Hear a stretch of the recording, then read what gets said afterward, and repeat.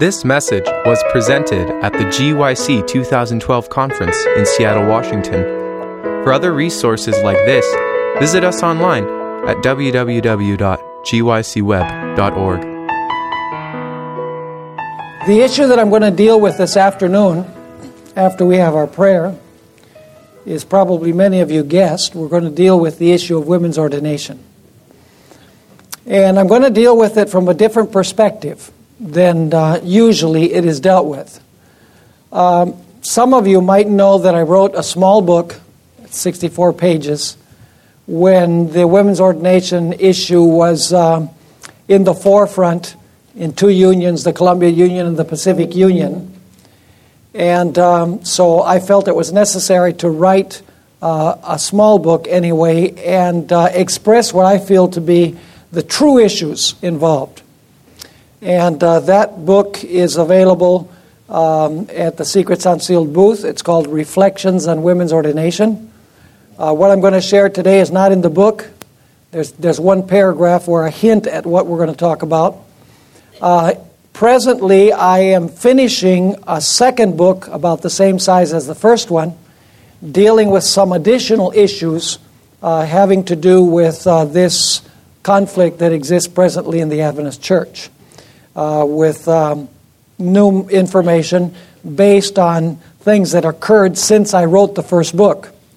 So, keep posted, and you will receive information if you gave us your email on the second book that will come out, as well as we're going to also be producing two 1-hour presentations on DVD on this issue, of which this that I'm going to share this afternoon is one of the two.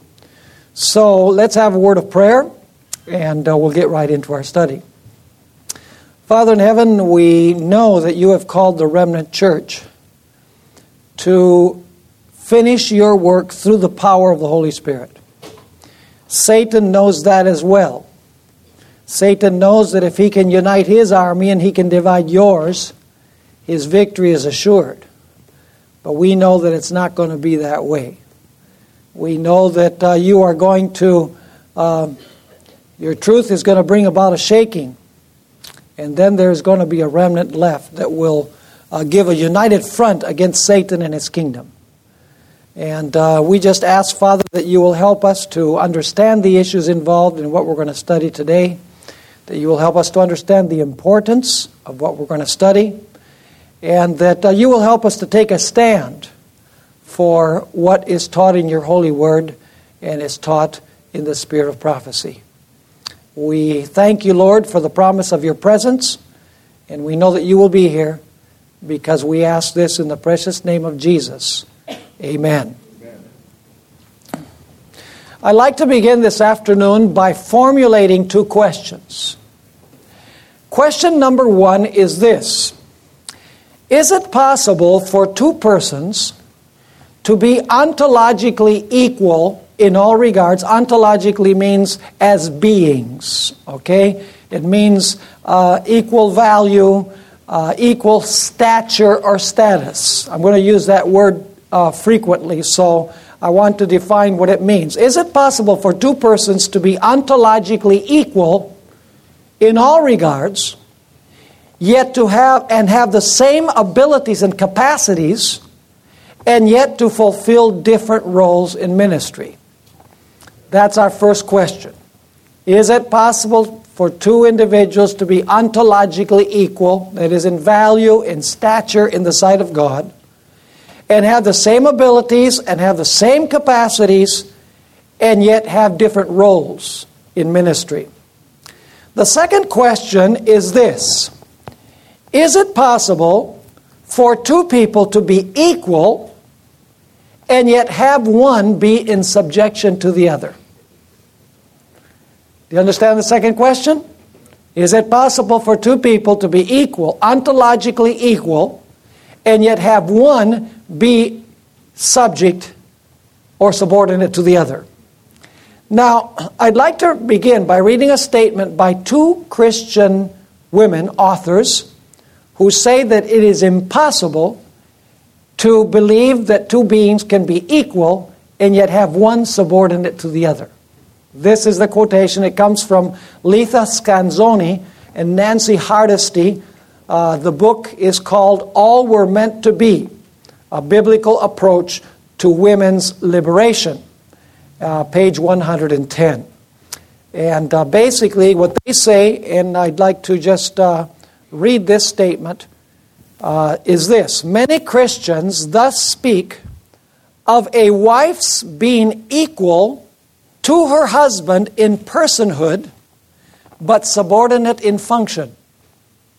However, this is just playing word games and is a contradiction in terms.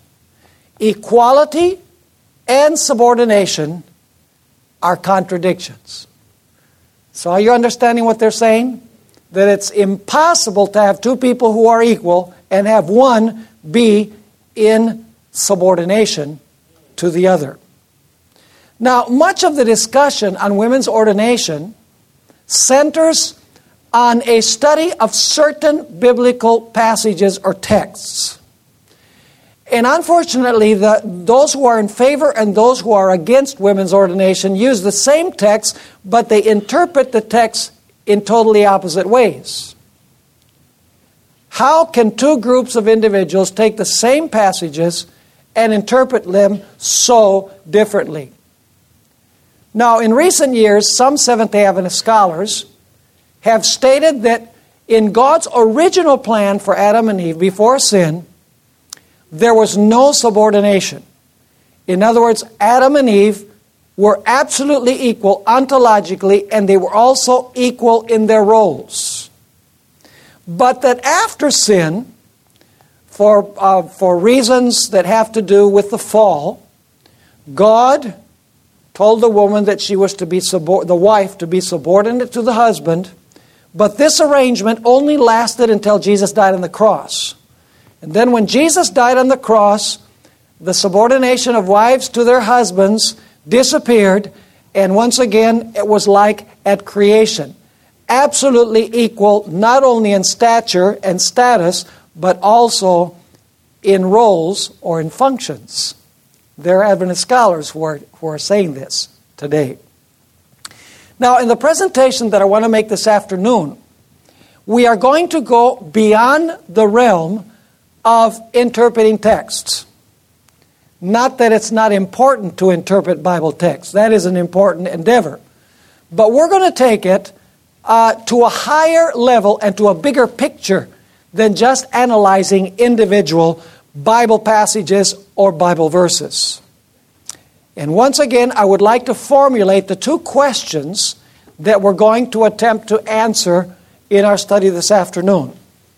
The first question is it possible for two persons to be equal, to be involved in ministry, to possess the same abilities, and yet have different roles? And the second question is it possible for two persons to be equal as beings and yet to have one be in submission to the other? Are you understanding the two questions? These two questions, all of the discussion revolves around these two questions. If you can have these two questions answered correctly, I believe that the issue can be resolved. Now, this afternoon, we are going to study the most intimate relationship in the universe. We're going to study the relationship that exists between God the Father and His Son, Jesus Christ.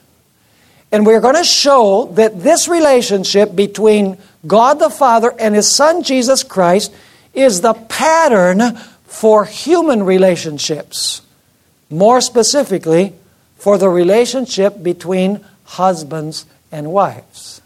So if we can determine the relationship between God the Father and God the Son and how they relate to each other, we'll be able to understand God's plan for how husbands and wives should relate to each other. Now, it is agreed upon virtually by all theologians, unless they are Jehovah's Witnesses, that the Father and the Son are ontologically equal. Each of them is eternal, omnipotent, omniscient, omnipresent, and morally perfect. In other words, the Father and the Son are equal as beings. The Bible makes this very clear. Let's read a couple of Bible verses, and then we will read some clear statements from the Spirit of prophecy. John 1 and verses 1 to 3 is the first text where I want to show that God the Father and the Son are equal. They are ontologically equal. One is not inferior to the other. Because much of the discussion on women's ordination is like this. If you believe that wives are supposed to be subordinate or they're supposed to be subject to their husbands, then you believe that wives are inferior to their husbands. That's a false issue. The question is, can they be equal and still have one in subordination to the other? And I believe that as we examine the Godhead, the answer is absolutely yes. Now let's notice John 1 verses 1 to 3. In the beginning was the Word, and the Word was with God, and the Word was God. Who is the Word? Jesus. Is the Father God?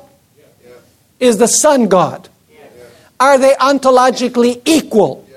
Absolutely, they are equal. Notice Philippians chapter 2 and verses 5 and 6 on this same point, that the Father and the Son are ontologically equal. It says there, here the Apostle Paul, of course, is speaking about the condition of Christ before His incarnation and also at His incarnation. He says, have this mind among yourselves, which is yours in Christ Jesus, who, though He was in the form of God. Now that sounds kind of strange to us, We say, well, He was just the form of God. He wasn't God. But we need to understand that the Greek word morphe, which is used here, which is translated form, means the stuff or the substance that composes someone. In other words, the emphasis is with the word morphe, or the word form of God. It means that Jesus is composed of the stuff of God. In other words, He is of the substance of God. He is substantially God, if you please. And so it says, have this mind among yourselves, which is yours in Christ Jesus, who though He was in the form of God, in other words, composed of the very substance or the very stuff that makes God, God, it says, now notice this, did not count what? Equality with God as a thing to be grasped. In other words, Jesus did not hang on to His equality with God. But was He equal with God? Yes. You wouldn't say that He didn't hang on to His equality with God unless He was equal with God. And so this text makes it very clear that before Jesus came to this earth, He was in the form of God. He was composed of the very substance or the very stuff that composes God. But He did not consider this equality with God as something to be grasped or as something to be hung on to, not to be relinquished. Now I want to read some statements from the writings of Ellen White where she describes the equality of the Father and the Son. They are ontologically equal as beings. The first statement is found in the book God's Amazing Grace, page 42. Here, the Lord's servant, in harmony with the two texts that we just read, and there are others in the New Testament as well, she says, since the divine law is as sacred as God Himself, only one equal with God could make atonement for its transgression. Amen. Only one what? Equal with God could make atonement for its transgression. In the devotional book, The Faith I Live By, page 46, Ellen White states categorically, Jesus was equal with God, infinite and omnipotent. Does Jesus have the same attributes of God? Yes, He does. He's of the same stuff and has the same nature, the same powers, the same character as the Father. Also on page 46, Ellen White says this, and this is powerful. She says, Christ was God essentially. See, that's the word morphe that we were talking about. She's saying that He was in in His essence. The word essentially means in His essence. Christ was God essentially and in the highest sense. He was with God from all eternity. God over all, blessed forevermore. The Lord Jesus Christ, the divine Son of God, existed from eternity. A distinct person, yet one with the Father. He was the surpassing glory of heaven. He was the commander of the heavenly intelligences, and the adoring homage of the angels was received by Him as His right. So I ask once again the question, are the Father and the Son equal? Yes, they are absolutely equal. Now, is there an intimate relationship between the Father and the Son? Yes. In fact, I'm going to give you some characteristics now where the relationship between the Father and the Son is described in terminology very similar to the terminology of marriage. Because the relationship between husbands and wives is illustrated by the relationship between the Father and the Son. Now, usually we think of marriage in terms of sex. We're talking now here about marriage in terms of relationship. We're not dealing with the sexual issue in marriage. The Father and the Son have a relationship which is the pattern for the relationship that should exist between husbands and wives in marriage. Now, the first thing that I want us to notice about the relationship between the Father and the Son is that they have an intimate relationship. Let's go once again to John chapter 1 and verse 1. And let's notice there's a very important preposition that we have here in John 1 and verse 1. And in the translation, you don't catch the nuance of the preposition. But in the Greek, you do catch that nuance. It says, in the beginning was the Word, and the Word was with God. Now that word with, that preposition, it's the preposition pros. Basically, it means with, but it means being with someone and having movement towards someone. In other words, it's not simply you're here and I'm here. No, but it's one person gravitating towards another. There's another preposition in Greek which simply says that I am with you. But this one is not that preposition. This preposition means that one was moving toward the others in fellowship. And the preposition is used twice. It says, in the beginning was the Word, and the Word was with God, and the Word was God. And then it's repeated, He was in the beginning with God. Once again, the preposition, He was gravitating towards God. It's like they are like a magnet attracting to one another. Now, in the book, The Faith I Live By, page 46, Ellen White amplifies this idea of the intimate fellowship movement towards one another that existed between the Father and the Son. She says in The Faith I Live By, page 46, in speaking of His pre-existence, Christ carries the mind back through dateless ages. He assures us that there was never a time when He was not in close fellowship with the eternal God. How far does Jesus go back?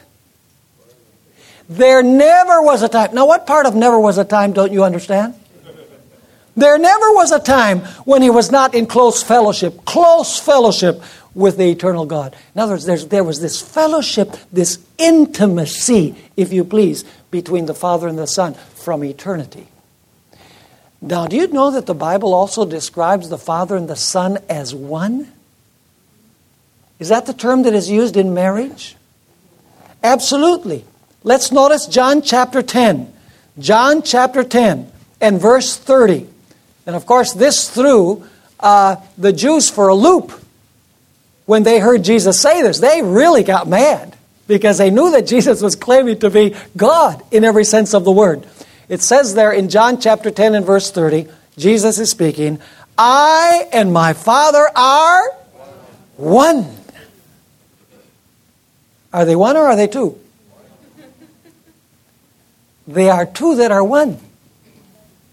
Now let me ask you, is that true of marriage? Two are one? Absolutely. Now let me read you some statements from Ellen White. Sons and Daughters of God, page 286. Sons and Daughters of God, page 286. She says, in mind, in purpose, in character, they are one, but not in person. See how clear she is? In the devotional book, The Upward Look, page 153, she says, Christ is one with the Father, but God and Christ are two distinct personages. So it's just like marriage. The husband and the wife are no longer two, but they are one, and yet they are two. The Father and the Son are spoken of as being one, but they are really what? They are really two. But they're one in terms of unity, in terms of intimate fellowship. Now, there's another interesting characteristic about the Father and the Son. Do you know Ellen White says that Eve was Adam's other self? In other words, he who saw Eve saw Adam. Let's read John 14, verses 8 and 9. John 14, verses 8 and 9. Here Jesus is speaking about his relationship with his Father. And he says there to Philip, Philip says to him first, Lord, show us the Father, and it is sufficient for us. Jesus said to him, I have been with you so long, and yet you have not known me, Philip. He who has seen me has seen the Father. How can you say, show us what? Show us the Father. So let me ask you, is Jesus the Father's other self? Yes, he is. Is the wife the husband's other self? That's what the Spirit of Prophecy tells us in the book Patriarchs and Prophets. Now, let me read you a mind-boggling statement that shows how intimate is the relationship between the Father and the Son, and how the Son is simply the audible expression of the Father's mind. This statement is found in the book That I May Know Him, page 38. That I May Know Him, page 38. And this is an amazing statement. Ellen White says, what speech is to thought, so is Christ to the invisible Father. He is the manifestation of the Father and is called the Word of God. In other words, what Ellen White is saying is that the Father thinks, and Jesus says what the Father thinks. He is the audible expression of the thoughts of God. That's how intimate he is with the Father. In other words, he is as the Father's other self, the Father's audible self, if you please. Another interesting characteristic that shows how the relationship between father and son is similar to the relationship in marriage is that we're told in Hebrews 1 and verse 3 that the Son is the radiance of the Father's glory.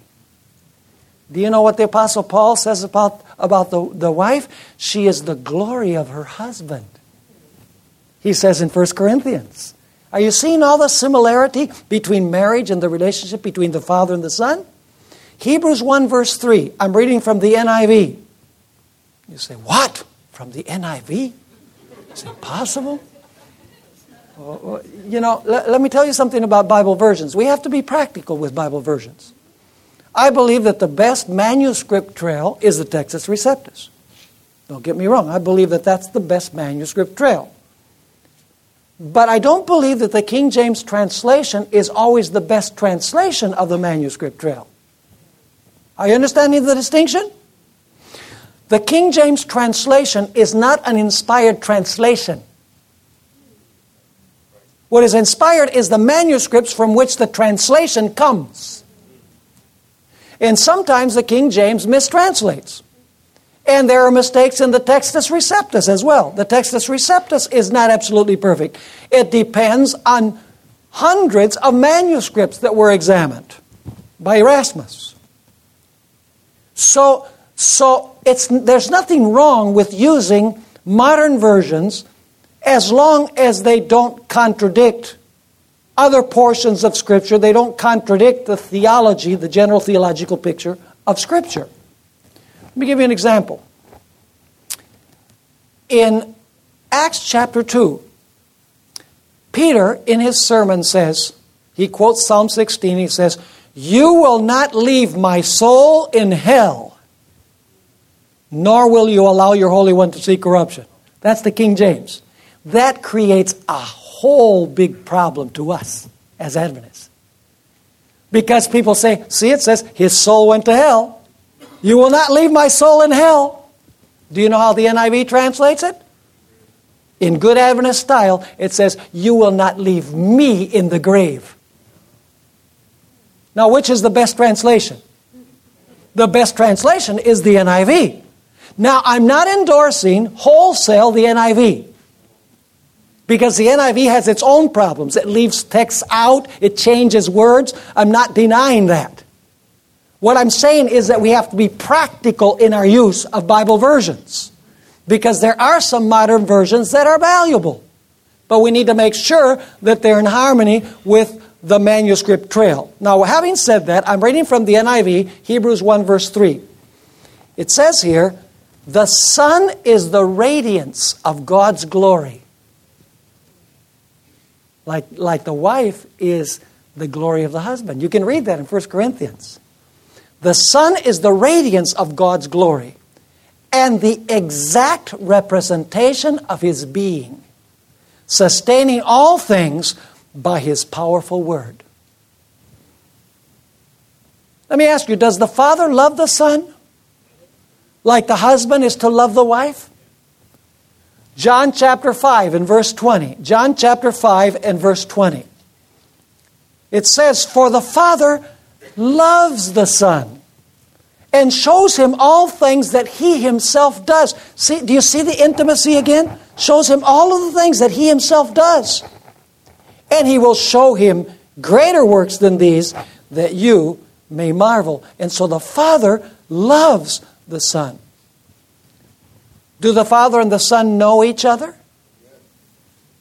Have you ever read in Scripture where the word know is used for the most intimate relationship, the sexual relationship? It says that Adam knew his wife. It's not talking about sex. It's talking about intimacy, knowing someone in and out. And I want you to notice how this terminology is used by Jesus to describe the relationship between Him and His Father. Forget, it's not talking primarily about sex. It's not talking about sex here. It's talking about intimacy. Notice John chapter 10 and verse 15. Jesus says, "As the Father knows me, even so I know the Father, and I lay down my life for the sheep." Are you catching the picture? Once again, the idea of what? The idea of intimacy. Know is used to describe an intimate relationship between beings. Now let me ask you, does everything that belonged to the Father belong also to Jesus? Yes. Does everything that belongs to the husband belong also to the wife? Absolutely. Notice John chapter 16 and verse 15. John chapter 16 and verse 15. It says here, "All things that the Father has are mine. Therefore I said that He will take of mine and declare it to you." So do they have all things in common, like in a marriage, in society? No prenuptial agreements here. Because they have everything in common. Now, a husband and a wife, usually when they get married, do they want to have children? Yeah. So did the Father and the Son get together and said, let's have children? Yes, not by procreation, but by what? Creation. And so the Father, through the Son, creates children. Is that true of marriage as well? Are you seeing here that the relationship between the Father and the Son is very similar to the relationship between husband and wife? And so what would be the best illustration of the relationship that should exist between husbands and wives? The best illustration is the relationship between the Father and the Son. Are they absolutely equal? They are absolutely equal. But now let me ask you the question. Is the Son subject to his Father? Yes or no? Yes. Oh, but only after sin. Let's pursue that. Revelation 4, verse 11. Revelation chapter 4 and verse 11. We already read this a couple of days ago in our first session together. Here is it speaking, this is a song that's being sung in honor of the Creator, God the Father. And heavenly beings, the 24 elders and the 4 living creatures are singing, "You are worthy, O Lord, to receive glory and honor and power. For you created all things," and now notice, you created all things, and then what does it say? "And by your will they were existed and were created." Whose will was creation? It was God the Father's will. But how did the Father accomplish the task of creation? He did it through Jesus Christ. Jesus took orders from his Father. Let's read several verses from Scripture. 1 Corinthians chapter 8 and verse 6. 1 Corinthians chapter 8 and verse 6. Listen carefully to this. "Yet for us there is one God, the Father, of whom are all things." Is that picture clear? It says, "Yet for us there is one God, the Father, of whom are all things, and we for him. And one Lord Jesus Christ," now listen carefully, "through whom are all things, and through whom we live." So the Father accomplishes his will, how? Through his Son. His Son does the bidding of the Father in creation, even though he is equal to his Father. Let's notice Colossians chapter 1 and verse 16. Same idea coming through, that the Son executes the will of the Father. He takes orders from his Father, even before sin came into the universe. Colossians 1 verse 16. It says there, "For by him," this is speaking about Jesus, "for by him all things were created that are in heaven and that are on earth, visible and invisible, whether thrones or dominions or principalities or powers." Listen carefully now. "All things were created" how? Through him and for him. So how did God the Father create? He created through Jesus. Now let's notice one final text here that deals with how the Son executes the will of his Father. Hebrews 1 verses 1 and 2. Hebrews 1 verses 1 and 2. This is so explicit that nobody need misunderstand. It says here, "God," this is the Father, "who at various times and in various ways spoke in time past to the fathers by the prophets, has in these last days spoken to us by his Son." So God is the Father, right? And he's speaking in these last days through whom? By his Son, whom he has appointed heir of all things, through whom also he made the worlds. Who made the worlds? God the Father. How did he do it? Through Jesus Christ. Now let me ask you this. Was Jesus Michael before sin came into the universe? Of course he was. He was Michael the archangel before sin came into the universe. You say, where does it say that? Incidentally, let me ask you, why was Lucifer, what led to Lucifer's rebellion? What was he jealous of? He was unhappy with the position that God had given him. He did not want to be subordinate. He became insubordinate to the position that God gave him. He wanted a higher position and power That's beginning to ring a bell? Interesting. And so he became jealous of Christ. And at this time, Jesus was already the commander of the angel hosts. Because we're told in Revelation 12, if you go with me, Revelation chapter 12, verses 7 through 9, and war broke out in heaven. Michael and his angels. See, Jesus was already the commander of the angels. And yet he was God. It says Michael and his angels fought with the dragon, and the dragon and his angels fought. But they did not prevail, nor was a place found for them in heaven any longer. So the great dragon was cast out, that serpent of old called the devil and Satan, who deceives the whole world. He was cast to the earth, and his angels were cast out with him. Was Jesus already Michael, the commander of the angel hosts, before sin came into this world? Actually, before sin came into the universe. Absolutely.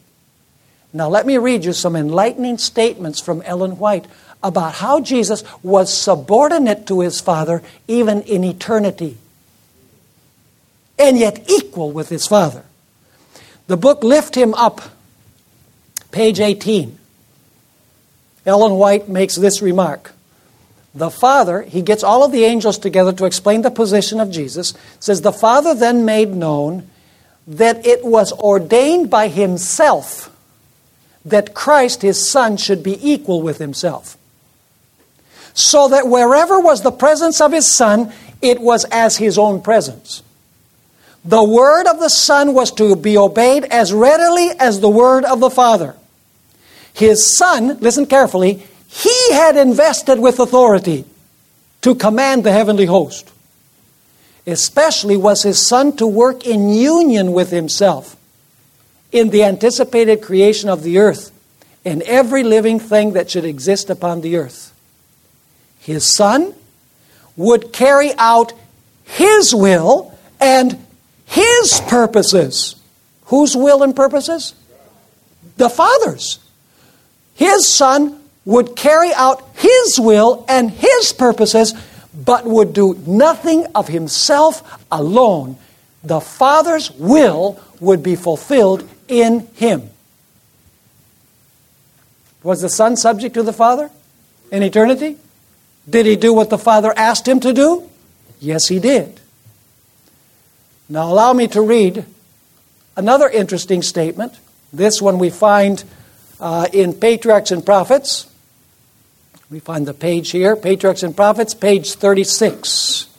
This is a powerful statement. This is when Lucifer started spreading his rumors all across heaven, and the angels were taking sides. Eventually, the Father had to convoke a special meeting. It says, the King of the universe summoned the heavenly hosts before him, that in their presence he might set forth the true position of his Son and show the relation he sustained to all created beings. The Son of God shared the Father's throne, and the glory of the eternal self-existent one encircled both. Were they equal? Absolutely. About the throne, now listen to this, about the throne gathered the holy angels, a vast unnumbered throng, 10,000 times 10,000 and thousands of thousands. The most exalted angels as ministers and subjects, rejoicing in the light that fell upon them from the presence of the deity. Before the assembled inhabitants of heaven, the King, who's that referring to? The Father. The King declared that none but Christ, the only begotten of God, could fully enter into his purposes, and to him it was committed to execute the mighty counsels of his will. Whose will was Jesus going to execute in eternity? His Father's will. She continues saying, the Son of God had wrought the Father's will in the creation of all of the hosts of heaven. And to him, as well as to God, their homage and allegiance were due. See, there you have the idea of the Son doing what the Father says, and yet saying that he deserved the homage that was given to the Father. She continues saying, Christ was still to exercise divine power in the creation of the earth and its inhabitants. Now listen. But in all this, he would not seek power or exaltation for himself, contrary to God's plan, but would exalt the Father's glory and execute his purposes of beneficence and love. Who did Jesus live to glorify in eternity? The Father. Whose will did he implement? The Father. So Jesus could have said, what makes you think that I should take your orders? We're equal, aren't we? So we should have the same roles. Do you know what our problem is? Our problem is that we have our heads screwed on wrong. Right. We think that subjection is a bad thing, when subjection is a divine principle. Jesus said, he who exalts himself will be humbled, and he who humbles himself will be exalted. The first shall be last, and the last first. You see, this whole idea of fighting for position, for something that God has not called to, is a manifestation similar to what happened at the very beginning of human history. One more statement, Signs of the Times, October 24, 1906. Ellen White says, it is a mystery that one equal with the Eternal Father. One what? Equal with the Eternal Father should so abase himself as to suffer the cruel death of the cross to ransom man. And now listen to this.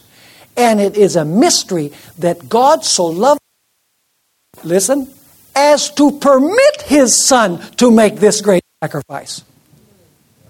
As to what? So who is Jesus taking orders from? From his Father. So that makes him inferior. The Son has the identical role as the Father. No. They're equal, but they have different roles. The Son is equal, but he's subject to his Father, to his Father's will. Is he fine with that? So why aren't people in the church fine with that now?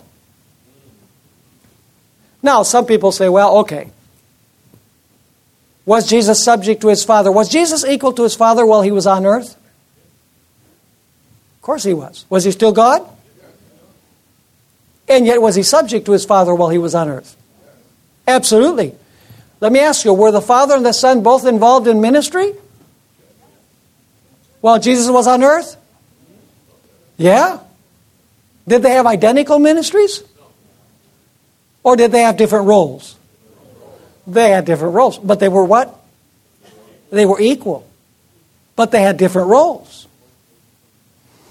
I'm going to read you some statements from the Spirit of Prophecy. Spirit of Prophecy, Volume 2, page 164. Speaking about Jesus while he was on earth, she says, Jesus claimed equal rights with God.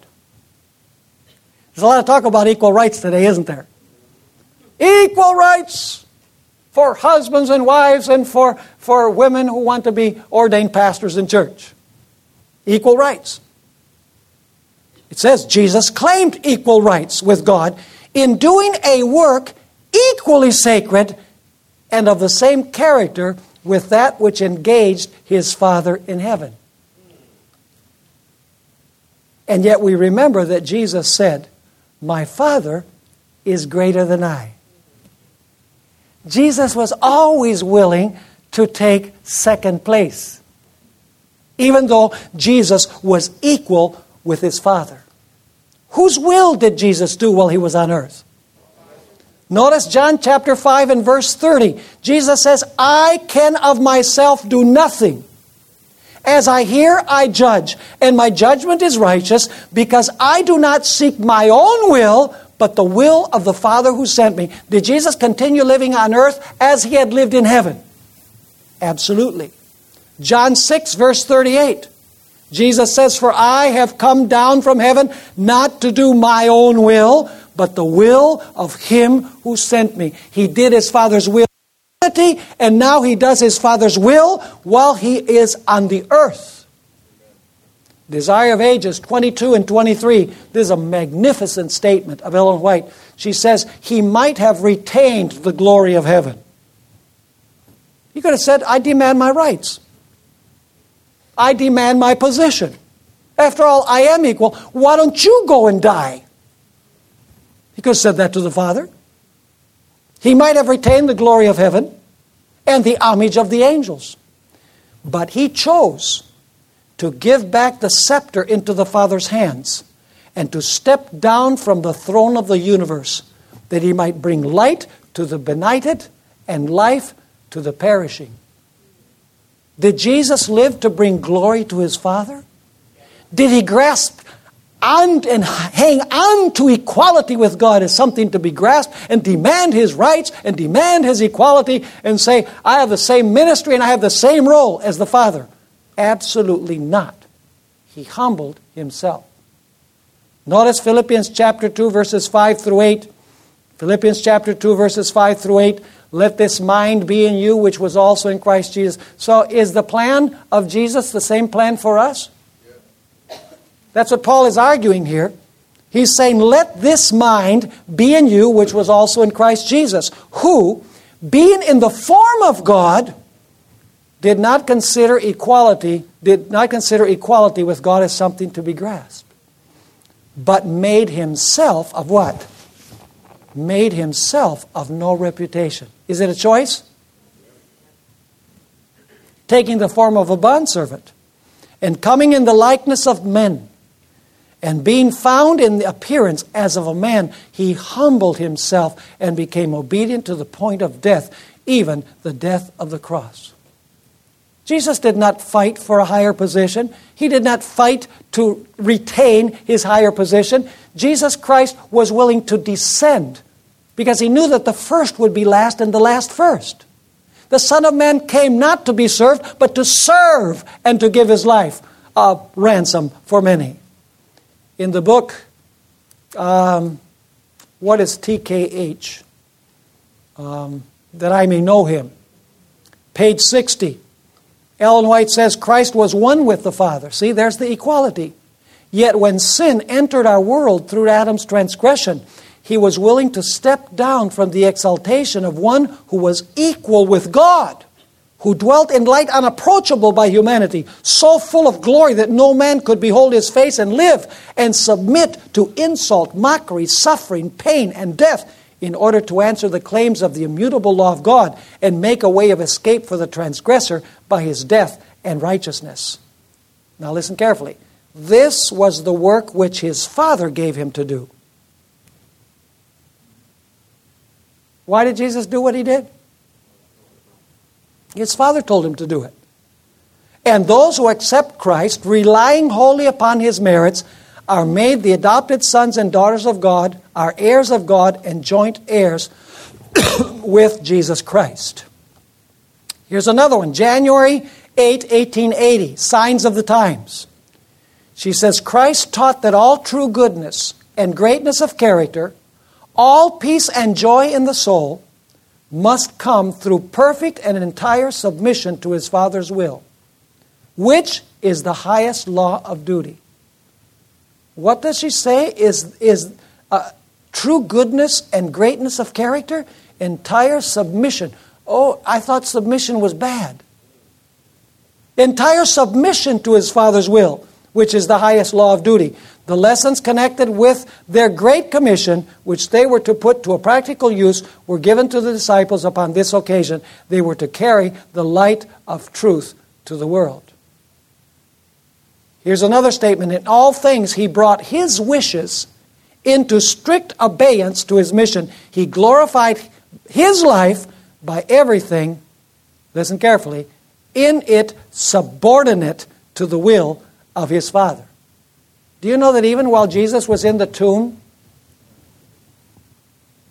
Jesus would have never come forth from the tomb unless his Father had given him permission to do so.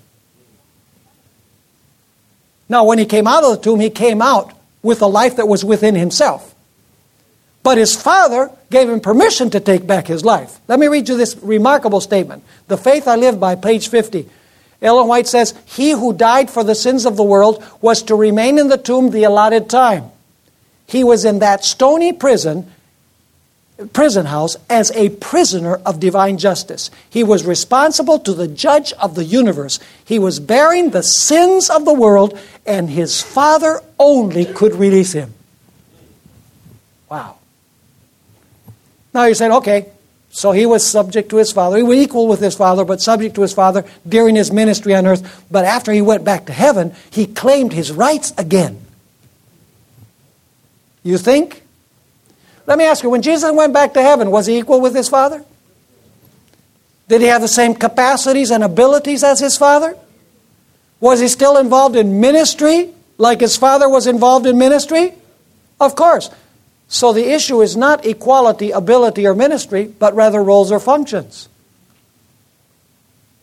Now, let me share with you some information here that indicates that after Jesus went to heaven, he was still subject to his Father.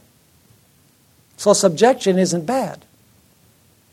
John 17, verse 4. We'll go through this quickly. John 17, verse 4. This is the prayer of Jesus to his Father, and he says, "And now, O Father, glorify me." What is he saying? Father, glorify me together with yourself with the glory which I had with you before the world was. Who is it that glorifies Christ upon his ascension to heaven? His Father. If you read Psalm 110, verse 1, the Father says, "Sit thou at my right hand till I make your enemies your footstool." He's commanding Jesus to sit at his right hand. As we've noticed, even the promise of the Holy Spirit was given by the Father to Jesus so that Jesus could give it to us. Acts 2, verse 33 says, "Therefore, being exalted to the right hand of God, and having received from the Father the promise of the Holy Spirit," received from whom? From the Father the promise of the Holy Spirit, he poured out this which you now see and hear. Notice 2 Corinthians 11 and verse 3. This is a magnificent text. It says, "But I want you to know that the head of every man is Christ." The head of woman is man. And the head of Christ is God. Does Jesus have a problem with the head, but with his head being God? Does he have a problem with that? He doesn't have a problem with that. Should man have any reservations about Christ being the head of the man? No. But we do have reservations when it says that the head of the woman is man. But if you believe the two, you're going to have to believe the third one also, right? Now notice Matthew 28 and verse 18. Matthew chapter 28 and verse 18. This is the commission that Jesus gives to his disciples. And there's a very important little detail here. It says, "And Jesus came and spoke to them, saying, All authority has been given to me in heaven and in earth." So when Jesus resurrected, where did he get his authority from? From his Father. Go with me to Philippians chapter 2, verses 9 through 11. Philippians chapter 2, verses 9 through 11. After Jesus humbles himself, takes the form of a servant, even though he's equal with God. He does not consider equality with God as something to be hung on to. He abases himself. He takes the form of a servant. He dies the death of a cross. And now Jesus resurrects and he ascends. And who is it that glorifies him and gives him a name that is above every name? Does Jesus go back to heaven and say, "Okay, I'm here, give me my rights back"? No. Notice Philippians chapter 2, verses 9 through 11. "Therefore God has also highly exalted him and given him the Father, and given him the name which is above every name, that at the name of Jesus every knee should bow, of those in heaven and of those on earth and of those under the earth," and listen carefully, "and that every tongue should confess that Jesus Christ is Lord, to the glory of God the Father." So let me ask you, the Father and the Son, equal before sin? The Son subject to the Father's will before sin? So that makes him inferior to the Father. Different ministries? Different roles? Yeah, different roles. But the Son's subject to the will of the Father. So is it possible to be equal and yet have one be subject to the other? We don't want that to happen in human relationships. We want just it to happen in the Godhead. See? But the Godhead is the example. Are you following me?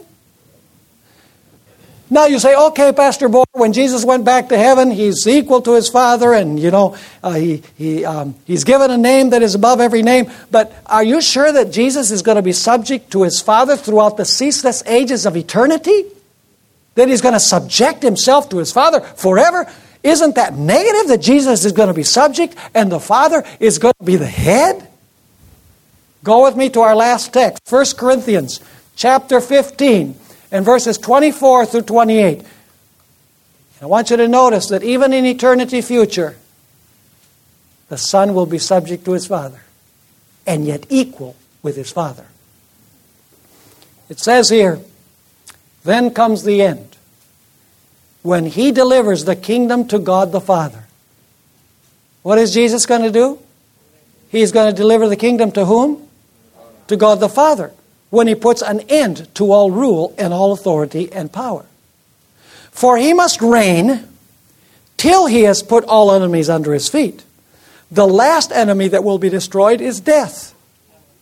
For he has put all things under his feet. The Father has put everything under the feet of Jesus. But now notice, but when he says all things are put under him, it is evident that he who put all things under him is accepted. Is that registering what it's saying? When it says that everything is under the feet of Jesus, is there an exception? Yes. Who is the exception? God the Father. Notice what it continues saying in verse 28. Now, when all things are made subject to him, then the Son himself will also be subject to him who put all things under him, that God may be all in all. Would Jesus be subject to his Father throughout eternity? So is subjection a bad thing? Listen carefully. The apostle makes it clear. He says, husbands, love your wives. He says to the wives, wives, be subject to your husbands. That's the creation order. Now that doesn't mean that wives have to be subject to the whims of the husband, and the husband is supposed to beat up on his wife, and she's supposed to do everything even if it's contrary to God's will.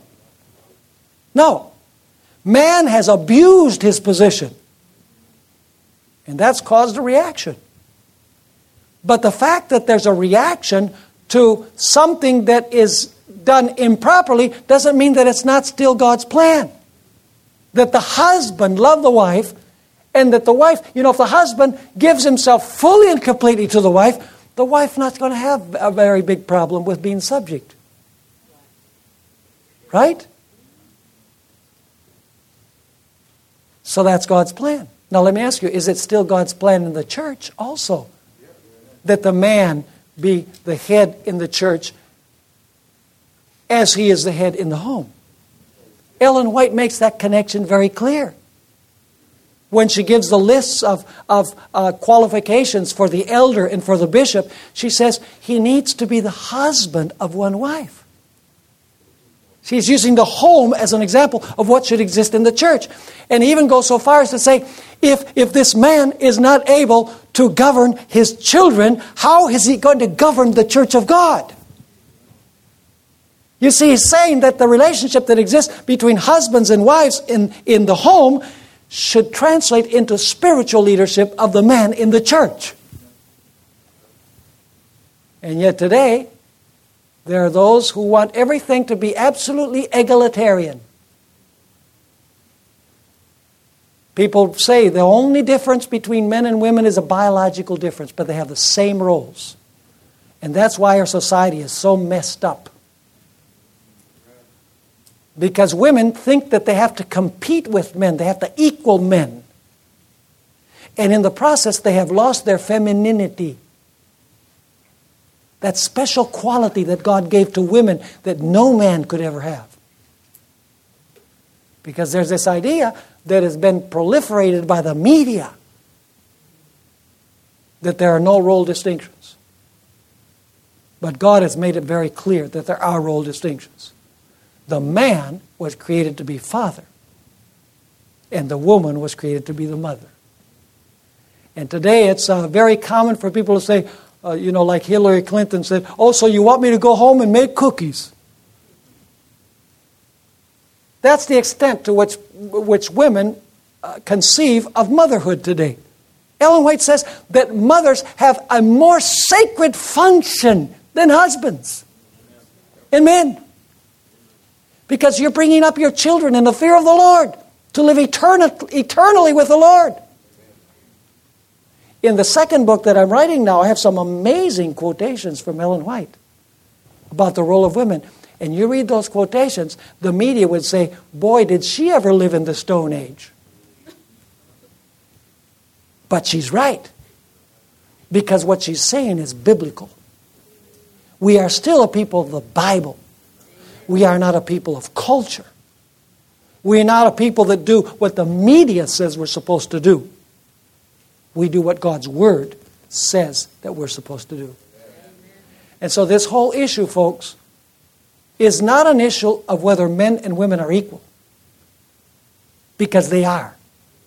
As beings, ontologically. It's not an issue of whether men and women have capabilities and capacities. Because both of them do.